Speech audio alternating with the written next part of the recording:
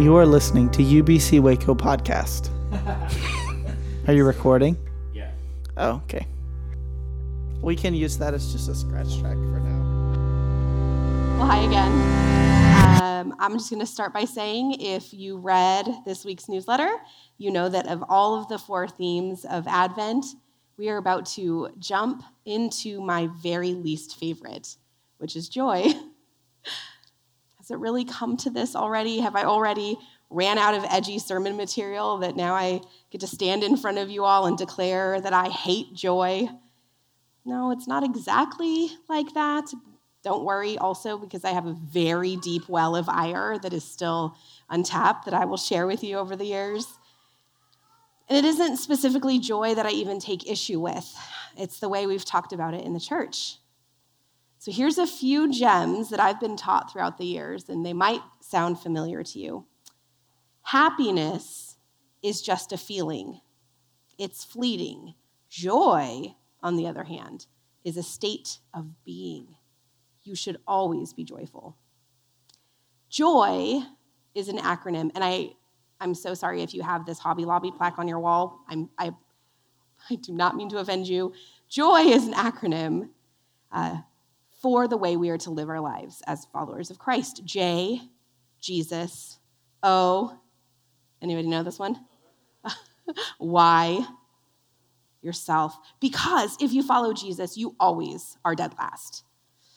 Perhaps my least favorite, if anything brings you as much or more joy than Jesus, that is an idol, and it has got to go. I like this one the least because it is used to undermine marginalized population, queer folks, people of color, as they advocate for themselves, and because I was completely unable to reconcile it in so many areas of my life. Try holding your firstborn baby and feeling guilty because you love that little human as much as you love Jesus. Try celebrating your newly earned degree or finding the strength to go to therapy for the first time, getting a job offer that you've worked so hard for, and trying to make that make sense. So what I want to do this morning is to reshape the container that we've used to describe joy and explore what it could look like to experience joy in the bated breath of Advent. We have 2 New Testament readings today because A, Mary has a lot to teach us about joy, and anytime we can amplify a woman's voice in Scripture, we should. And B, because Paul's instructions, given in absolutes, are unwittingly responsible for some of the really unhealthy theology around joy. So we're going to focus on Paul, which, if I were to guess, would be his preference, in his a very complicated relationship with Paul. It's okay. In his first letter to the church at Thessalonica, Paul writes, "Rejoice always, pray without ceasing, give thanks in all circumstances, for this is the will of God in Christ Jesus for you." And my friends, that is a tall order. Thessalonica was the capital city of Macedonia and a faithful vassal state of Rome. For its time, it was a major metropolitan area, population estimates as large as 100,000. It was, and it still is, an important port city, and it's located in modern Greece. Thessalonica had a culturally, ethnically, and religiously diverse population. So most of the people Paul was writing to either came from a polytheistic background or would have participated in the worship of the emperor. Religious practice at the time was regulated, even mandated, because it generated income for Rome. So Thessalonica enjoyed a very favored relationship with Rome, and its governing officials worked diligently to protect the delicate balance that they had established. Unsanctioned religious practices that did not give money back to the government, were often violently oppressed. They threatened to erode the protection that Rome offered to Thessalonica. So 1 Thessalonians, this is an Uno swap, by the way, Uno reverse, because my sermon text is actually going to focus on 1 Thessalonians. It's a unique letter. If you've had any cursory familiarity with Paul, You'll recognize that this letter is special because he's not mad at anyone. I know I can hardly believe it myself. In fact, he commended the church of Thessalonica for their love and their diligence and their communal approach to life and faith. They'd endured drastic and deadly responses from their government, their families, and their friends, the people who were supposed to protect them. And in the midst of it, were still somehow a source of great encouragement and community and hope for Paul. Paul writes to them with an uncharacteristic tenderness. In chapter 2, he writes, "But we were gentle among you, like a nurse tenderly caring for her own children. So deeply do we care for you that we determined to share with you not only the gospel of God, but also our own selves, because you have become very dear to us."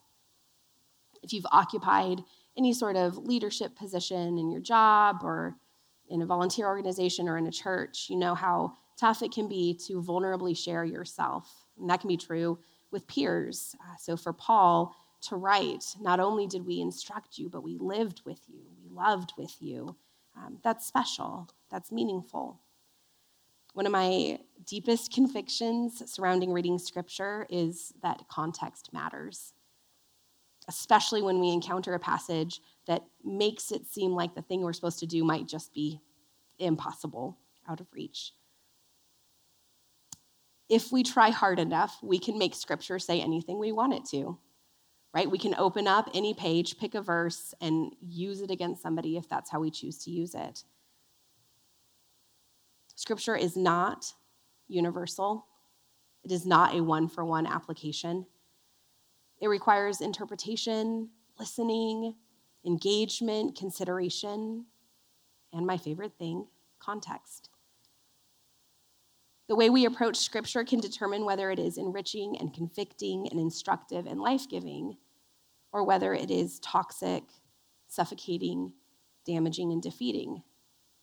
And unfortunately, many of us have been taught a mix of the two, which wildly complicates the way we relate to Scripture as a whole. So we have Paul, and we have this church, and this letter, and this tall order of rejoice always, pray without ceasing, give thanks in all circumstances on my least favorite Sunday of Advent. And what do we do with that? Well, we've looked at historical context. Now we're going to look at some grammatical context. For those who have just finished their finals, I am so sorry. I'm so sorry to bring school to church. I apologize. For my high schoolers, I know you guys are going into finals week, and I am also very sorry. You can tune me out. But Paul's letters are grammatically highly communal, and that really matters to the conversation around joy. We see the word you when we read scripture in English, and because we only have one word, well, I mean, Texans don't have one word for you, right? You guys have y'all. Some of us only have one word for you, for singular and plural. We read it in the singular because we live in a highly individualistic society that prizes the triumph of the underdog at all costs and ignores the plights of the masses and the oppressed. So when Paul writes you in his letters, it's a really good idea to take that as him talking to a group of people, unless specifically otherwise stated. The same is true for the rest of the content of said letter. If it is addressed to the church at fill in the blank, it is a safe bet that his instructions, corrections, and encouragements are meant for everyone. Rejoice always, pray without ceasing, give thanks in all circumstances. These are communal instructions. As a community, find your joy. As a community, keep praying. As a community, give thanks. These were meant to be the underpinning of the community of faith at Thessalonica, an encouragement to keep going in the way of life they had already chosen. And it requires everyone in that community doing what they could, when they could. The burden didn't fall and does not fall on a single person to stay up all night praying until they pass out. giving thanks in all circumstances. Some of us have the ability or the privilege to be grateful to God today, and others of us have been laid bare by pain and loss. Rejoice, have joy. Oh, friends, that can ebb and flow depending on our stage of life or the state of our faith, the condition of our weary souls. Joy, prayer, gratitude, these are for our benefit, but they are also for the benefit of one another, because we hold space in our practices for those who are not able to practice in this moment. Joy is deeply, deeply communal. It is not only an individual experience, it is the way we resist the darkness that seeks to overwhelm the people that we love and the community that we love. Paul is teaching the Thessalonians how to stand in the gap for each other in this way. Rejoice always. It's not a demand. It's not a requirement. It is an invitation into a way of life that abides in grace when we can and when we have the capacity.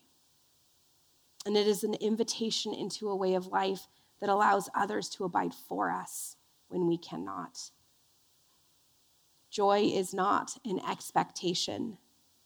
It is the result of the work of the Spirit of God in our lives together, and it is a gift. It's a gift to us and to one another. Joy is not static. It changes and grows with us as we try to live into a more faithful and authentic relationship with Christ. I will say one of the greatest losses that I experienced when I deconstructed my faith, when I picked apart what I had been taught, when I looked at where I had been damaging, was the ease by which I could access joy. I drew my confidence and my sense of well-being from Jesus' words in Luke 10, which without context is a little weird, so buckle up. The 72 returned with joy, saying, "Lord, in your name, even the demons submit to us." That's not the part I liked. He said to them, "I watched Satan fall from heaven like a flash of lightning. Indeed, I have given you authority to tread on snakes and scorpions and over all the power of the enemy, and nothing will hurt you." So this is the good part. "Nevertheless, do not rejoice at this, that the spirits submit to you, but rejoice that your names are written in heaven." When I needed a way to escape from the hard things in my life, I would find joy in the idea that one day all of this would be over. My name is written in heaven. I won't have to deal with it anymore. As my beliefs around eternity and salvation and engagement changed, so did my ability to escape into that idea. And I realized that the face and the soul of my joy had been inextricably altered.